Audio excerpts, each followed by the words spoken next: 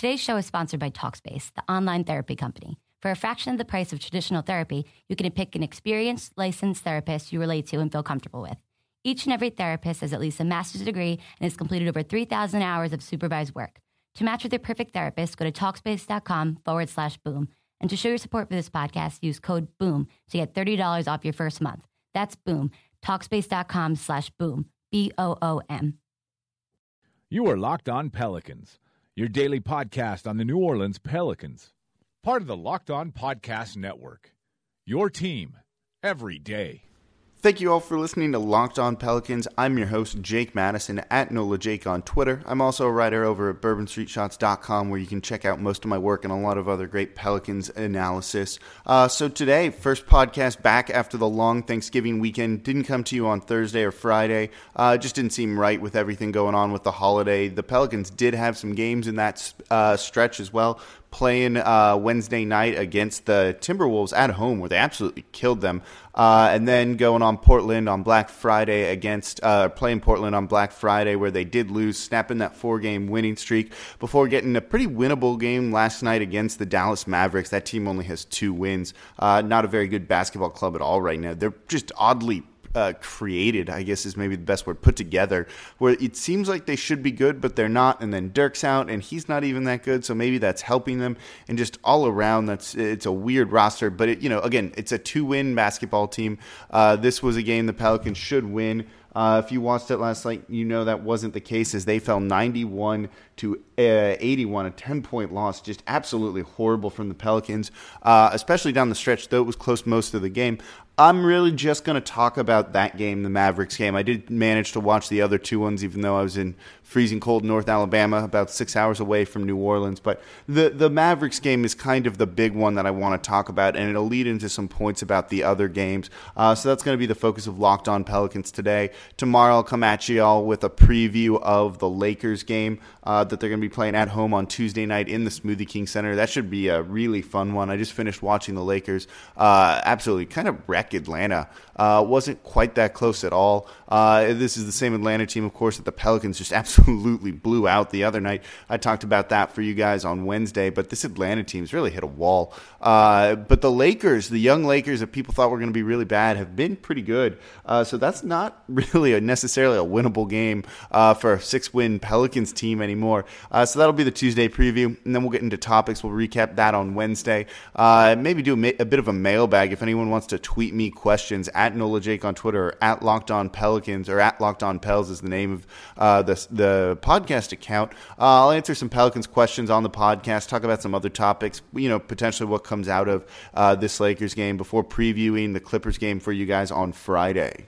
So before I jump into recapping the Mavs game, that 91-81 loss, which is a really weird game, but I'm going to touch on that in a second. Don't forget, Locked On Pelicans, we're on iTunes, we're on Audio Boom. You can subscribe there. If you search Locked On Pelicans on Stitcher, that's the app I know most people use. It's what I personally use to listen to all the different podcasts that I've really started getting into. I'll tell you, I was never a big podcast guy before I started doing this. And then I started listening to the Locked On NBA podcast, the Locked On NBA, the Fantasy Basketball podcast, and just the general NFL one, along with Locked On Saints. I'm a big Colts fan, as I think a lot of people know from following me on Twitter. I listen to Locked On Colts. This is kind of my background noise throughout the day. I used to have I work from home, so Netflix used to be on just to have some noise, and now it's podcasts all the time, and it's been pretty great.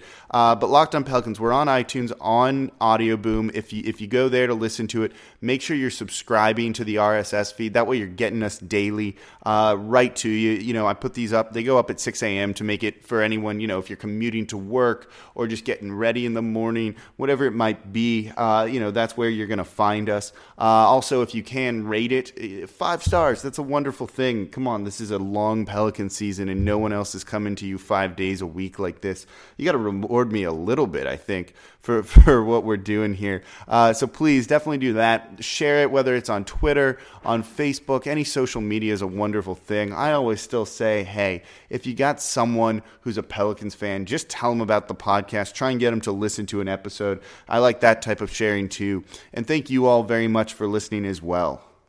So there is a whole hell of a lot to take away from this 91-81 loss with the New Orleans Pelicans to the Dallas Mavericks, the now 3-13. That's a really bad football record in the NFL. Dallas Mavericks team. Pelicans now at 6-12. Just not a good game overall for this team whatsoever. They kept it close. They actually went down 20-26 in the first quarter. Managed to fight back over the next two quarters to pretty much tie the game, keep it even, and then went into this fourth quarter where they were either tied or leading by a little bit for most of the game. And then it was about 6 minutes left in the game. They absolutely fell apart, and that's where they ended up getting. That's where they lost the game. I can tell you guys right now. So when you look at this game, you got to really. The most interesting things came with 6:03 left in the game. At that point, the Pelicans were up 71-70, and then they proceeded to get outscored 10-21. And that's your game in 6 minutes. A 21-10 run in favor of the Dallas Mavericks. If you look at this game, there's not really a whole lot of reason the Pelicans should have lost like they did. When digging through the box score, the Pelicans turned it over 13 times, but Dallas turned it over 12. It wasn't, exactly horrible. Dallas turned that into 21 points. That's about normal for that sort of situation. But after that, it was the rebounding was pretty good for the Pelicans. They grabbed boards at the right times. They did a good job overall with that. The points in the paint, Dallas scored 34, only 34, which for the Pelicans is actually pretty good. And part of it is that all came on drives. Andrew Bogut was the only guy down low doing it, really any work. That was kind of fearsome on the low block, and the Pelicans limited him. He only played... he played 28, 29 minutes. But they held Dallas to 2 fast break points. Dallas doesn't play particularly fast, actually. If you look at it, this pace tonight was 87.36.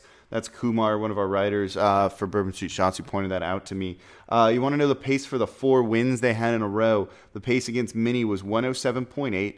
Atlanta was 97.8, Charlotte 102.94, and Portland 99.62. Dallas forced a very slow pace in this game against the Pelicans, and they used that to their advantage. They didn't want to play in a fast-paced game, a run-and-gun game where they had to keep up score for score. Dallas isn't good like that. They'd like to shoot threes, but the problem is they're not particularly great. They don't have a particularly strong inside game in terms of big men. They like to drive and then kick out.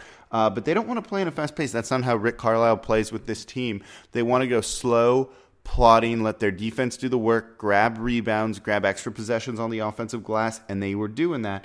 And the Pelicans weren't able to kind of imprint their own, their thumbprint, their fingerprint on this game and play it with a quicker pace, which I think would have helped them. Dallas, it's a 48-minute game, and for 42 minutes of it, they weren't playing great offense. It's only in those final 6 minutes that they really came alive.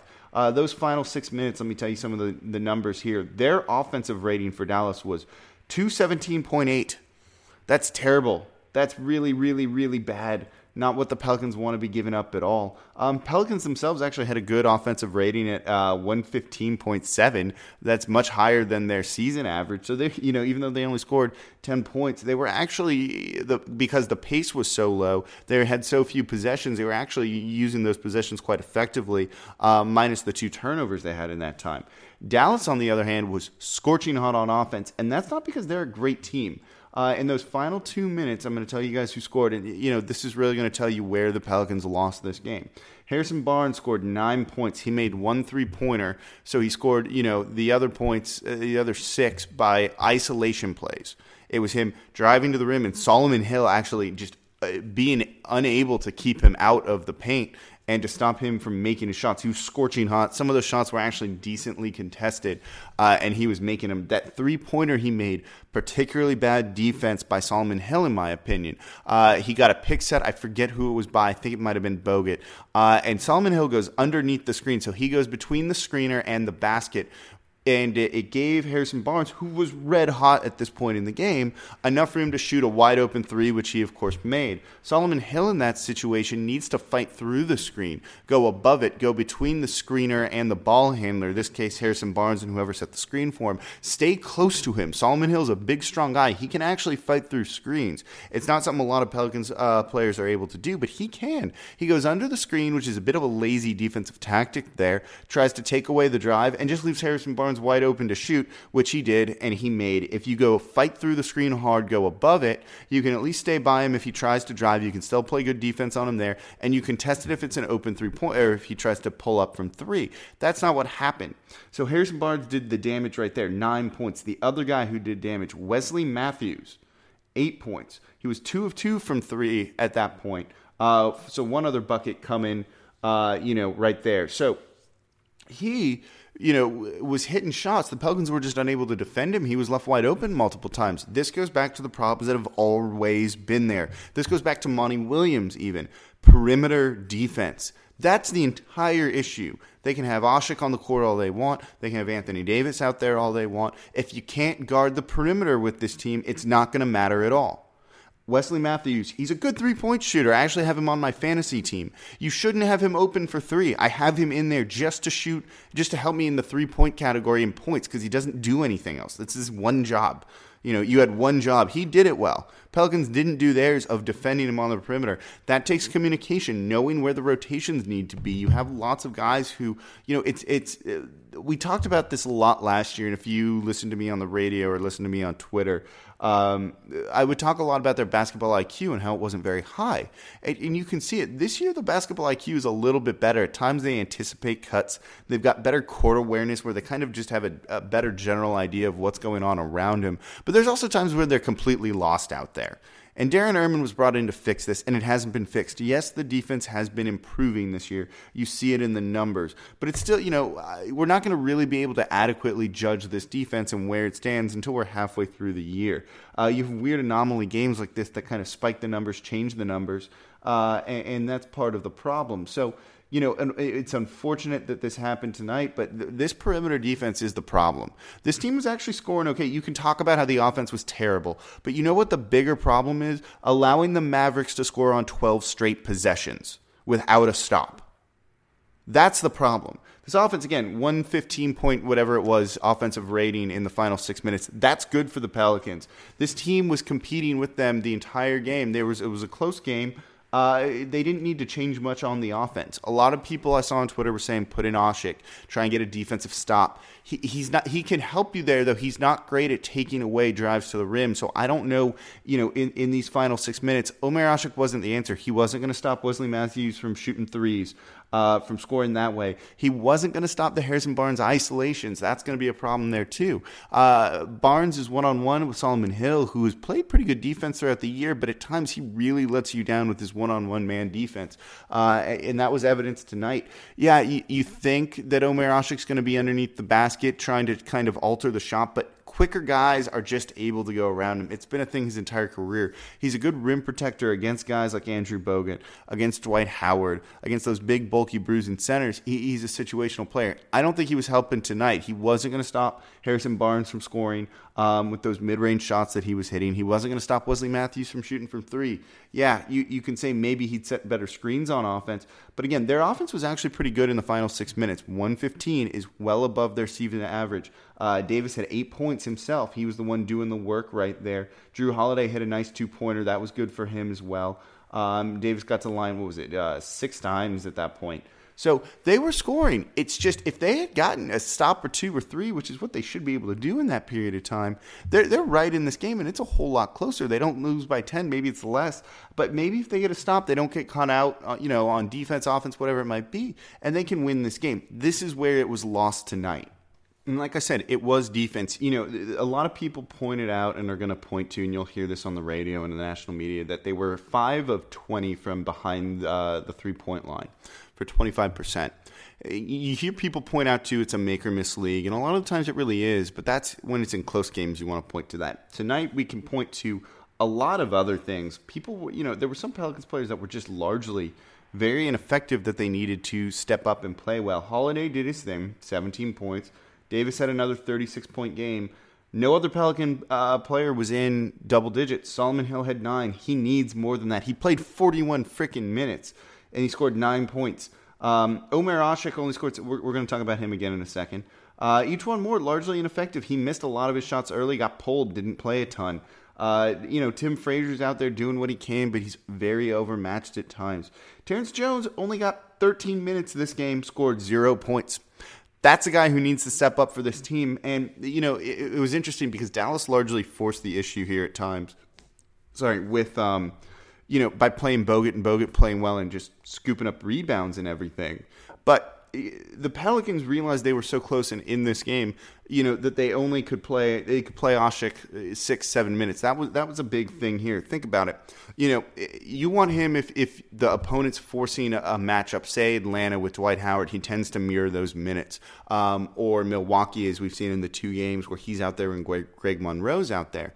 You need that, but Bogut's not an offensive threat. You're not really worried about him as much in that sense to score a ton or grab a ton of rebounds. He's just out there because he needs to be out there. They don't really have anyone else. But, Bogut tonight, he did have 14 boards. That would have been nice to limit, but he only scored 6 points. The Pelicans were keeping up with this Mavericks team without Omer Asik, so you didn't need him. He's useful in very specific situations. It tends to be against centers like Andrew Bogut, but the Pelicans were playing well and they didn't need him there just yet. But if you really want someone to blame for this loss, we can try and pin it on someone. I think this one's really on the shoulders of head coach Alvin Gentry. If you listen to his post-game press conference after, he was pissed. And he should have been. He said he came out, they came out and Dallas Mavericks wanted this game more. And any question he was asked, he just repeated that same thing. They wanted it more and louder and angrier. And he should be angry, but he should also be mad at himself. This Pelican team really came out flat. On both offense and defense, lost defensively at times. You didn't see the effective switches, which is what they want to do on defense when a pick set and they get a mismatch. They weren't playing hard in those scenarios. They match up fairly well with this Dallas Mavericks team. There wasn't anyone you were overly worried about necessarily. Again, they only have 2 wins, 3 wins now, which is disappointing. And so, these players come out flat. Gentry knows his team wants to play fast. They're starting to play well offensively when they play fast. Again, I told you those numbers that Kumar, one of the writers at BourbonStreetShots.com, said. This was their slowest paced game by far this season. And they lost. They need to go out and force an opponent to play in a style they don't want to play. They didn't impose their will in that sense. I don't mean do it with the lineups, play big when they play small or play small when the opponent's playing big. You need to go out and play your style of offense. Pelicans didn't. They didn't even come close to it. Again, slowest pace of the year. They had a 92.1 offensive rating. That's just absolutely abysmal. The Pelicans' offensive rating on the year is 100.8. That's 8 points, pretty much lower than what they do on average against a not very good Dallas team. So, this one's on Alvin Gentry. You need to come out and make sure your team's playing the style of ball you want them to play. And I know he tried to pull people out who just weren't playing well in the game. Again, like I said, Terrence Jones only got 13 minutes. The whole rotation was weird. Buddy Hield got in earlier than he normally would. And it didn't matter. You've got to coach these guys up better, and there's no reason they should have come out flat. This was a winnable game, a game they should have had, and they frankly went out and just kind of crapped the bed. And it's disappointing to see. Pelicans fans on Twitter, I got a few emails about it. We're very vocal about this, and they're mad right now. And it's after the team showed so much hope with that 4-game winning streak. People thought maybe they could get back at least to 500 before maybe talking playoff contention. I think you all can see that playoffs are still just so far out of reach right now for this team. I knew the big thing was they were going to be out of reach all year. You wanted to see just general improvement from this team. And tonight they didn't show that improvement that they had been doing. The offense, no movement. You're putting Davis out there with shooters, and he's not attacking the rim as much. You don't have them working off ball to at least kind of help defense away from him. He was getting double and triple teamed late in offensive sets, which was weird. I would just double and triple team him right off the bat. But you've got to get movement out there so at least those guys can't stay on him the entire time. And it was really disappointing to see. One thing I did like, we should end on a positive note before I sign off for this podcast and starting to do the next one for you guys. But one thing that was really pretty to see, and this has potential to work incredibly well for the Pelicans in the future, it's an Anthony Davis, Drew Holiday pick and roll that leads to an open Buddy Hield shot. He made a three-pointer tonight. I don't have the stats in front of me, but I think he only made one. And it was off this play, and it's a play, he made one. He was 1 of 3. It's a play they used to run for Ryan Anderson a ton last year. I actually wrote about it on bourbonstreetshots.com. When the podcast goes up today, tomorrow, whenever you're listening, I'll try and tweet out the link. I think I tweeted it out during the game last night. So at Nola Jake, you can take a look and see what I'm talking about. And it breaks it down pretty well. But what happens is, on the play, you get Anthony Davis setting a pick for Holiday, setting the screen, which is a good move in and of itself, as those two are very deadly on the pick and roll. Drew starts to drive pretty hard. If that's not there, the next choice is look for Anthony Davis. Obviously a fantastic rim runner. If you get him the ball, he can finish. If he's covered, as he was against the Mavericks, you have Buddy Hield, who's been standing in the corner, trying to get his defender to sag off a little bit and potentially provide help defense at the rim. If that defender sags off, what Buddy Hield does is he curls to just above the three-point line break on Drew Holiday's side. And all Holiday has to do, or it's either side really, is just pass the ball to Buddy Hield, who's going to be wide open. They did this for Ryan Anderson a ton last year. Wide open three-point looks. They ran it at least once against the Mavericks last night. Wide open look for Buddy Hield, which he hit for 3. There's potential there that play alone, if the guy is shooting well, it's near impossible to stop. What do? Do you take the drive away from Holiday and leave a wide open rim running Anthony Davis? Do you cover Davis, leave Holiday open? Do you play stout defense on both, let's say, and then you got an open dude for 3 who's going to nail that shot? Maybe in Buddy Hield's situation he won't, but the plan is that he would be able to, and in theory it kind of works. So it's just a little twist that you guys should be keeping an eye out for as the season goes on. So thank you all for listening today, whatever it is. I'm a little thrown off by the days myself. In the first podcast back from Thanksgiving. A lot of fun doing this again. I've missed it. I think it was a little bit rusty today, but it'll get better as the week goes on. Like I said, a weird game, the 91-81 loss, but there's kind of a lot to take away, and the main one is this defense sucked. Simple. They need to play better. It's on the coaching staff to get them geared up for these games they should win. Davis looks so mad and dejected after this game. He's going to get pissed sooner or later, and I don't want to know what that looks like. Not, if I'm an opponent and worried about him going off, but at a certain point, he's got to be tired of putting up 36 points, whatever it is, per game, and getting zero freaking help from his teammates, and having these guys come out and not play good defense or do what they can to win these games. This should have been, even if they lost, a 2-point loss, a 1-point loss, not a 10-point loss. That defense in the final 6 minutes, absolutely atrocious. They've got to figure something out about this. I don't know what it is, but right now you can see it's on the defense. The offense didn't score a ton, but that's due to the slower pace tonight. They actually played in that final 6 minutes the best offensive rating of the night. So disappointing to see.